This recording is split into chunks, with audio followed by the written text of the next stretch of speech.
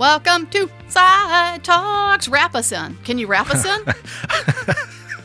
I think that's a no. I don't think I can. Oh my God, you put me on the spot.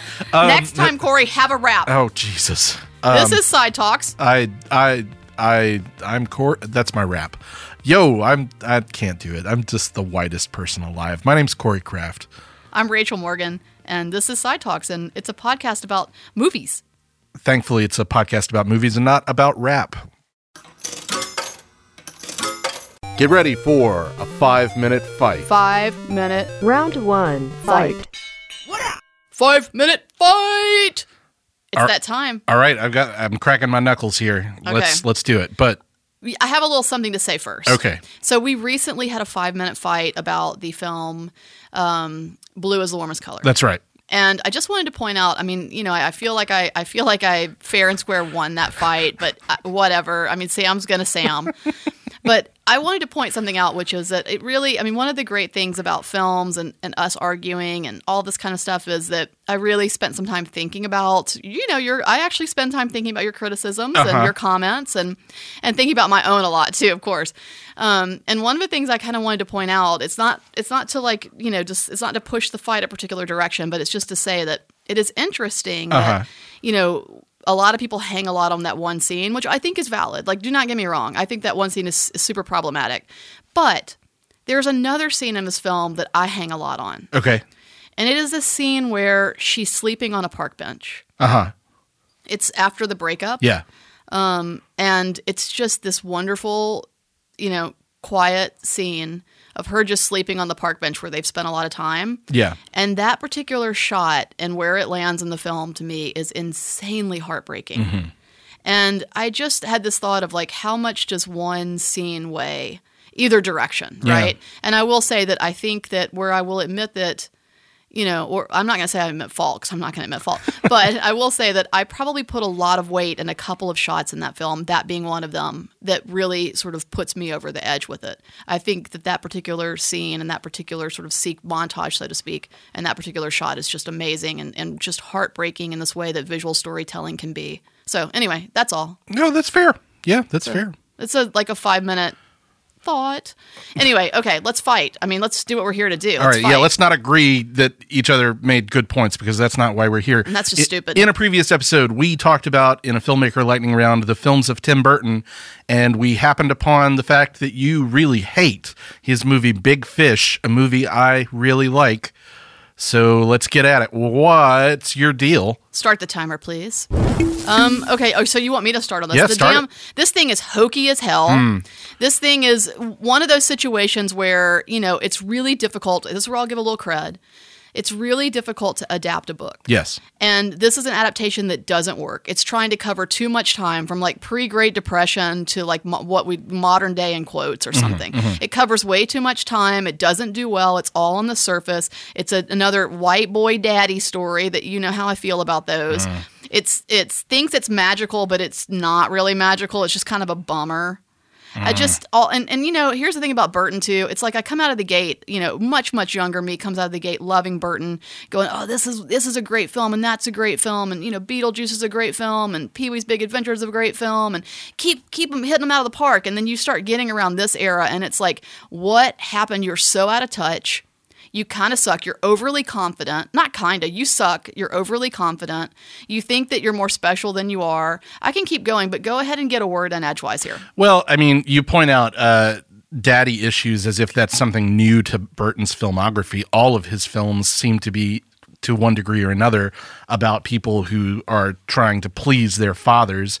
I mean, coming from Tim Burton, who, you know, notoriously had a strained relationship with his parents because he was a, you know, little boy weirdo.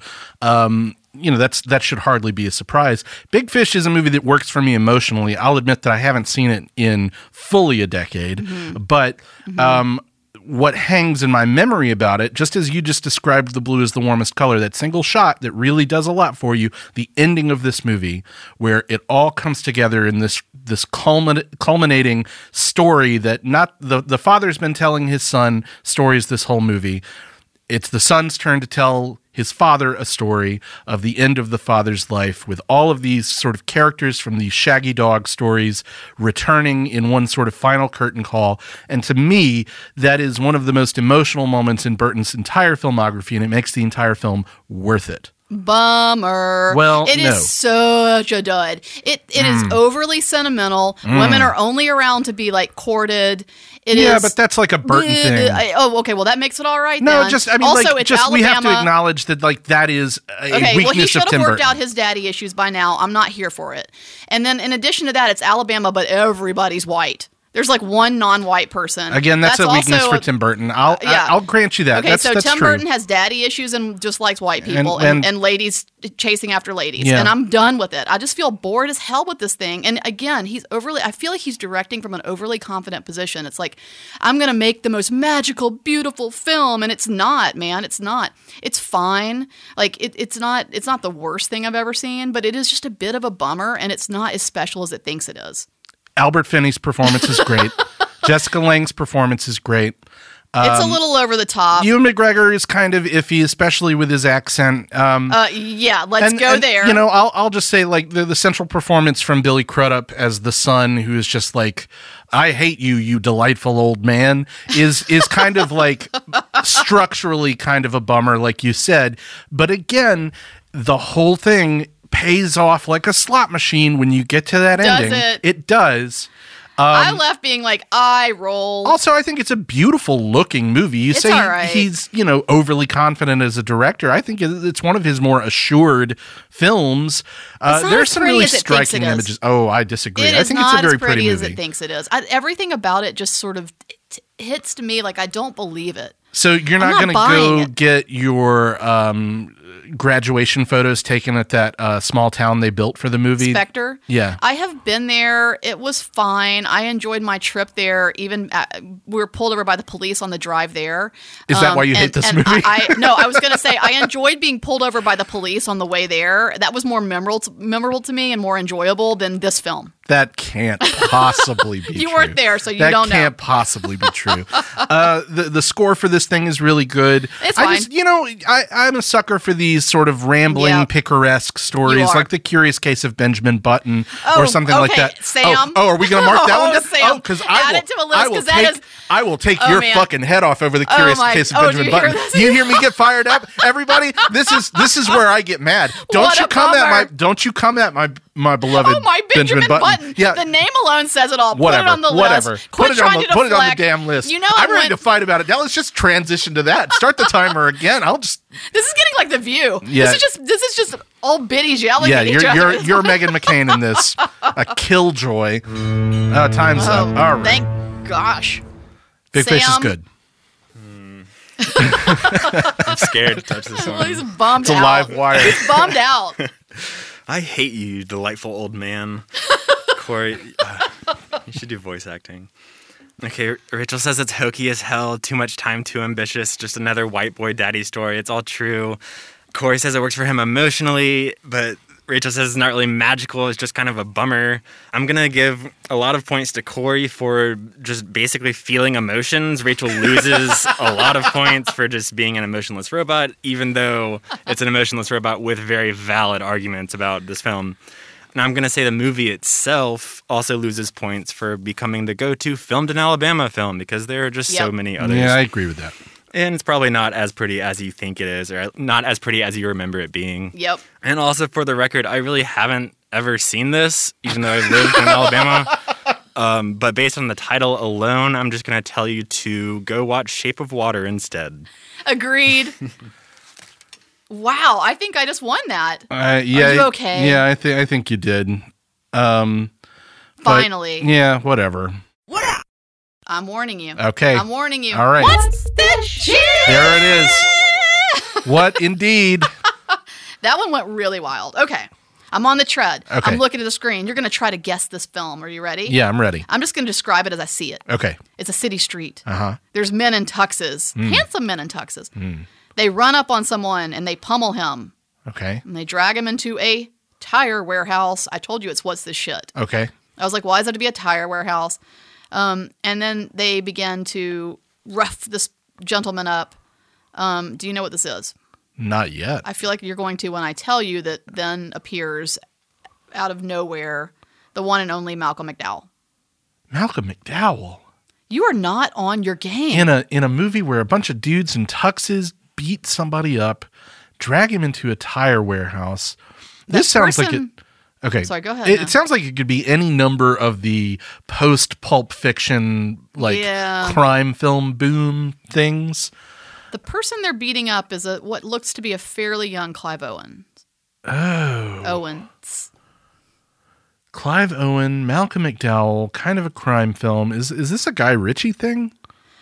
Or is it like a Guy Ritchie copycat? You want to guess a title? No, because I don't think Clive Owen is in any Guy Ritchie movies. All right. Well, let's pause for a second because anybody who wants to wait and kind of figure it out or whatever, ding, ding, ding. It's I'll Sleep When I'm Dead. I never saw that movie. Okay. Well, now does that description make you want to see it? Because I mean, it doesn't make me want to see it. So that movie was a not very hot DVD release when I worked at the Hollywood Video in Vestavia Hills. Rest in peace, Hollywood Video. I miss you.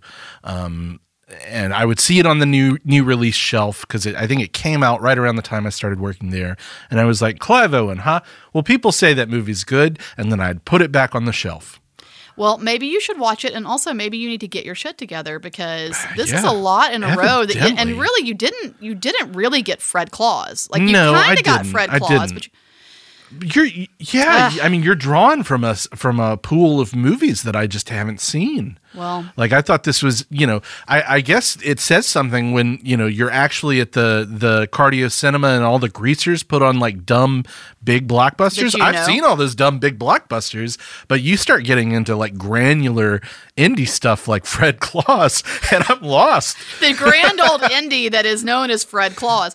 I'll try to get more blockbustery. I mean, you don't have to. I enjoy the challenge. Well, I think you need to get. I think you need to be best. I think I need to watch more movies. I think that's what we are learning here today is that I just haven't seen enough movies. So I'll have to send a text to my wife, quit my job, and just really get on this and start, because my win-loss ratio, it's getting out of control. It's getting out of control. It really, really is. Yeah. But everybody has a losing streak. Everybody has a losing streak every once in a while. So is this my losing streak? Has my losing streak started? Let's hope that in the future. Wait, why are we hoping this? I don't hope to this. I'm saying I'm hoping that it's just that's all it is, and that this that this comes to an end soon. 2 or 3, because I missed one last time too. I know 360. Good gracious, this is a crisis of confidence all of a sudden. Even Roll Tide loses sometimes. Oh no, they don't. Well, not this year. Well, anyway, Roll Tide.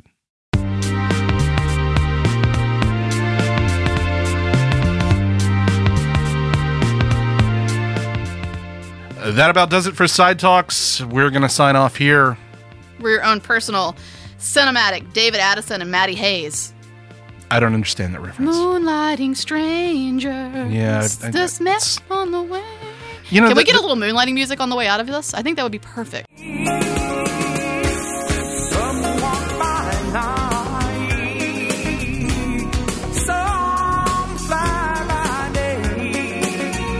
That one, a little before my time. Oh, come on. It is. As if half the shit you watch isn't before your time. Yeah, I know that, but where is Moonlighting Robert playing? Altman, a little before my time. Well, okay, fair enough, but it's one of those episodic television series Corey, that SidewalkFest.com. Thank you to Boutwell Studios. Yeah, all of that is true. We should stop talking about moonlighting. Bye. Boutwell Studios Podcast Division. Your words, our expertise.